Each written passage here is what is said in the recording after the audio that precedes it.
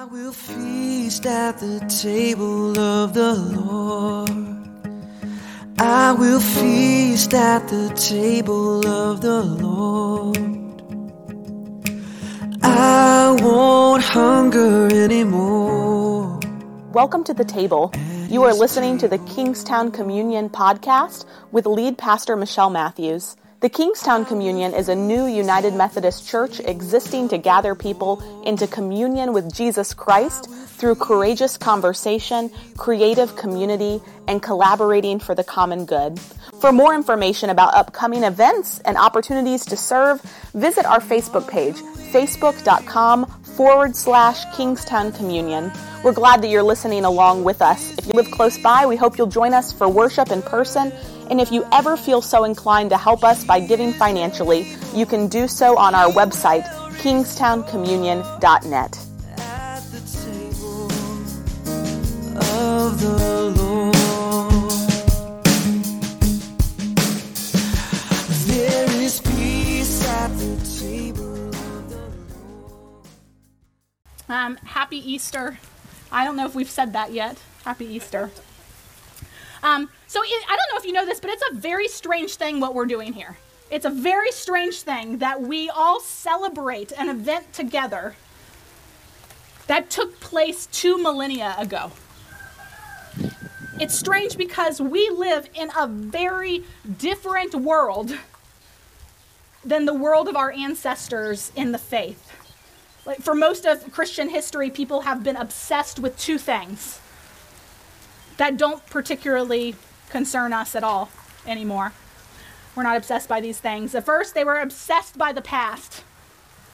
They took for granted that the most significant events in the world had already happened, that the Greek and Roman classical period was the summit of human achievement in general, and that the manifestation of Jesus Christ in particular was the definitive moment in history.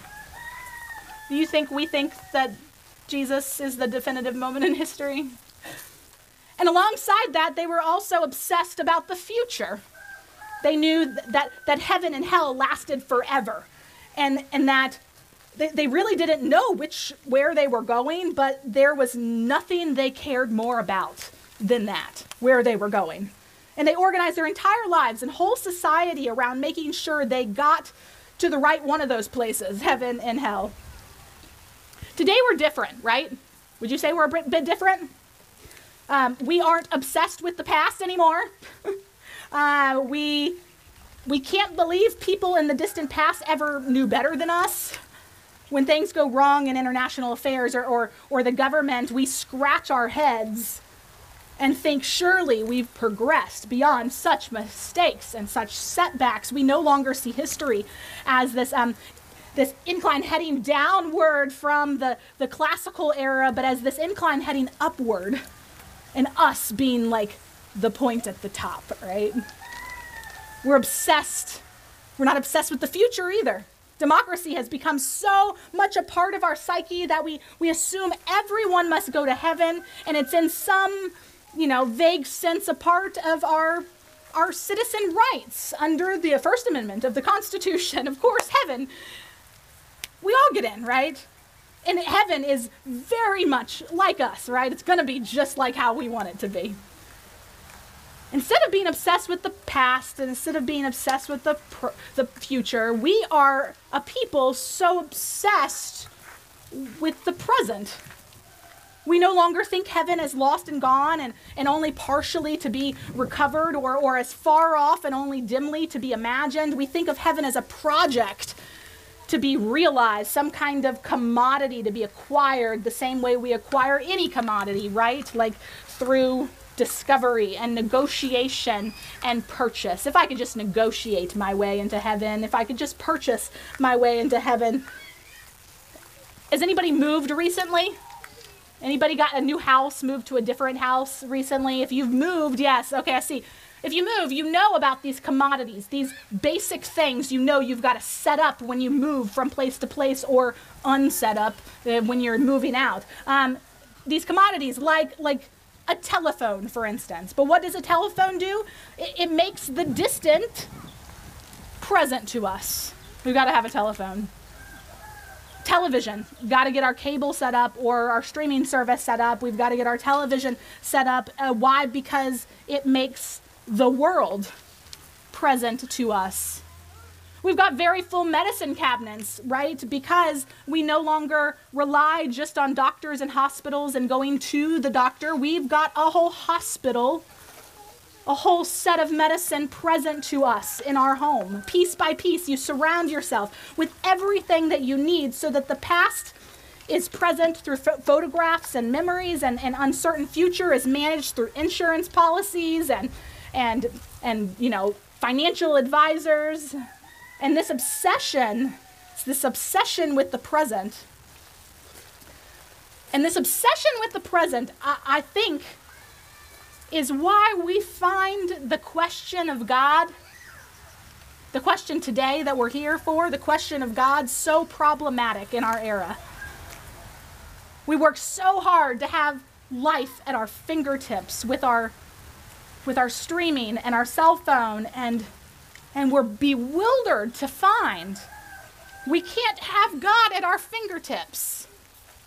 God remains elusive. God can't be turned into a commodity, just another way of bringing the mysterious past and the fearful future into our manageable present. Of course, all kinds of, people who write books that you find in airports and televangelists and self-help manuals do turn God into a gadget, right? A commodity that we can use as a bit of technology to acquire the goods we want from God. But we don't really trust such trite promises. Even so, we still struggle with the apparent absence of God in a world that values presence so highly. We struggle with the questions of suffering and evil because we demand that God be present to us in our times of confusion and despair. And we struggle with the place Christianity alongside other faiths in the world because we can't see how God can be present there if he is supposed to be present here. And our democratic impulse says God must, of course, be evenly spread, right? Like some kind of divine peanut butter. And we struggle with the proofs of God's existence because we want something knocked down and concrete that stops all of this mysterious and elusive nonsense and brings God squarely into our manageable experience now. Which brings us to the story at hand today. Marcos read for us the Luke story, which is the common story to read. There's also John's version of the story, which is even longer than Luke's, gives more detail. But I want to talk about a story we never read at Easter, the version of the story that you wouldn't hear read here. It's just not a part of what the church does as far as the main scriptures we read at Easter, and that's Mark's version of the story. It's actually the oldest version of the story. I commend it to you to go read it today. Go read it. It's also the shortest version of the story. There's no undisputable evidence of the resurrection in it. There is no straightforward account of what difference the resurrection makes to the world's history. There is no account of how the word got out to the disciples and let alone the whole wide world, because it says the women remain silent in that story. Maybe that's why I don't like to read it. And worst of all, there is no account of an appearance of the risen Jesus. Small wonder that later editors added on to Mark's account the details that we crave in the story, details which in most Bibles appear in parentheses actually at the end of Mark's gospel. So I want to suggest to you that Mark's short account, these just 8 verses, half of which are in parentheses, gives us everything we need to know about the resurrection of Jesus. Not everything we want to know, but everything we need to know. Because we want to know a host of details, right? We want to know a host of details about this story. But not everything we want to know about the resurrection is here. It's only what we need to know. And so there are a few things that happen here. The 3 faithful women come to the tomb early in the morning on the first day of the week, and they find the stone rolled away. And they see a young man in a white robe, and he says 3 things to them. The first thing he says is about their past. You are looking for Jesus of Nazareth, aren't you? Who was crucified. He has been raised. He is not here. This is telling them everything they need to know about the past. He has been raised. Of course, they have a host of questions. How can this be? And was he really dead? And is his risen body the same as an earthly body? And does this mean we shall be raised in the same way as him? And will he forgive those of us who put him to death? And is there anything that is impossible with God? But there is only one question it seems they need to know the answer to. Is this a physical resurrection or a spiritual one? And the answer is a physical one. The young man says he is not here. Look, there's the place where he was laid. And so this is everything we need to know about the past of what happened that day. Jesus was raised, not as a ghost, not as a spirit, not as a metaphor or some idea, but actually as a body. And then the second thing, the young man tells the women about the present. He's going ahead of you into Galilee. And this is telling them everything they need to know about the present. Jesus' resurrection is not a finished thing, a completed historical event with no further implications for your life. Jesus is doing something now, right here, in this place. He's going ahead. He's on the move. And the place that he is going is Galilee. It's not just that Jesus has opened the way into heaven, whatever heaven means. He's going to Galilee. You know Galilee. The news about the past told the women that Jesus had changed everything they took for granted about cause and effect and the disaster of the cross and the tragedy of their own failure. And now the news from the present. The news from the present told them that Jesus was affecting that change in their very homes and their very habitats, among those they knew best and around those who lived far more than the dramatic stage of Jerusalem. This is everything we need to know about the present. Jesus is now on the move. And then the third thing that the young man tells the women is about the future. There you will see him.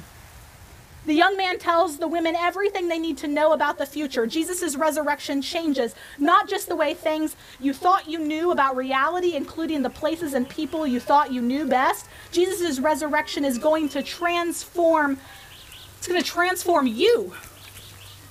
It's going to transform you. This is the last word. And so we have to assume there you will see him is all we need to know about the future. We shall be in Jesus' company, presumably forever then. And you have to admire this very short Mark's style, although I made that much more lengthy to tell you about it, right? But surely he knew more things about this story than these three things. Surely he had a longer story to tell. At least the women must have told someone, or the story would never have reached Mark, but Mark doesn't tell us everything he knows. He just tells us everything we need to know. He doesn't tell us enough to make the resurrection of Jesus just another streaming service for us, just another device for giving us the world at our fingertips and bringing all of human experience into our living room. We can't domesticate the gospel. We'd love to have explicit details in biology and physics and chemistry about all of this. We'd love to have the full color package, but Mark withholds all of that. But look what he does give us. He does tell us the vital information about the past. Jesus is risen. The vital information about the future, we shall see him. And the vital information about our present right now, we are on our way from this place of resurrection to the gates of glory. What more do we need? They give us the gospel. Jesus is risen. They give us our hope. We shall see him again. That's Easter. That is the Christian faith.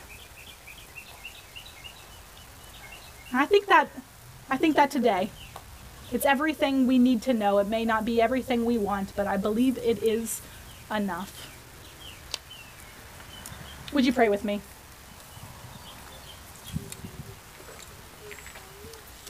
God of our past, God of our future, God of our present. God, we give thanks for every way in our past that we have seen the living God at work in our lives. Even if we're not really sure what we think about this and what I just said, or this space, or church in general, God, we may be able to think back to some moment in our past where some person of faith spoke into our lives, showed us Jesus, showed us God in a way that we can't really explain, even in our skepticism now. God of our past, thank you for showing us the living God, for showing up with life when we were in the midst of death. And God of our future, God, whether or not we believe in heaven, we all surely have a lot of wonders. We wonder so much about what is to come. Some of us more than others. Some of us are so full. Life is so full right now that we have not even begun to think about death. Others of us have known well what it's like to think about death, what it's like to think about our future. And God, we thank you for showing up however you do there, for showing us a glimpse of the living God beyond what we see now. Because God, we so long to see more than what we see now. There must be something beyond this. There must be hope and good news for the future. And God of our present, whether we are squarely in Easter Sunday and have joy that abounds, or whether we are still just stuck in Good Friday, God, you make room for us where we are, and that's what the living God does right here in the present.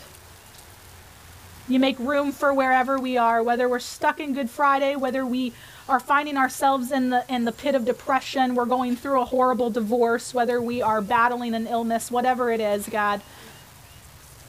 You give us life. You show us a glimpse of Easter by being present with us where we are. So thank you, God.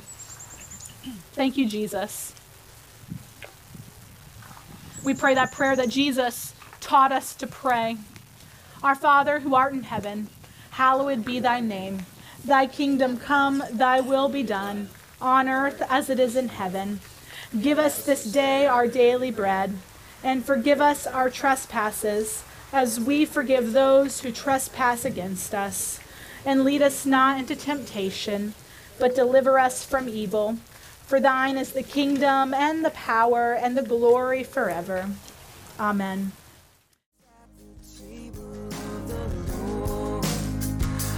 There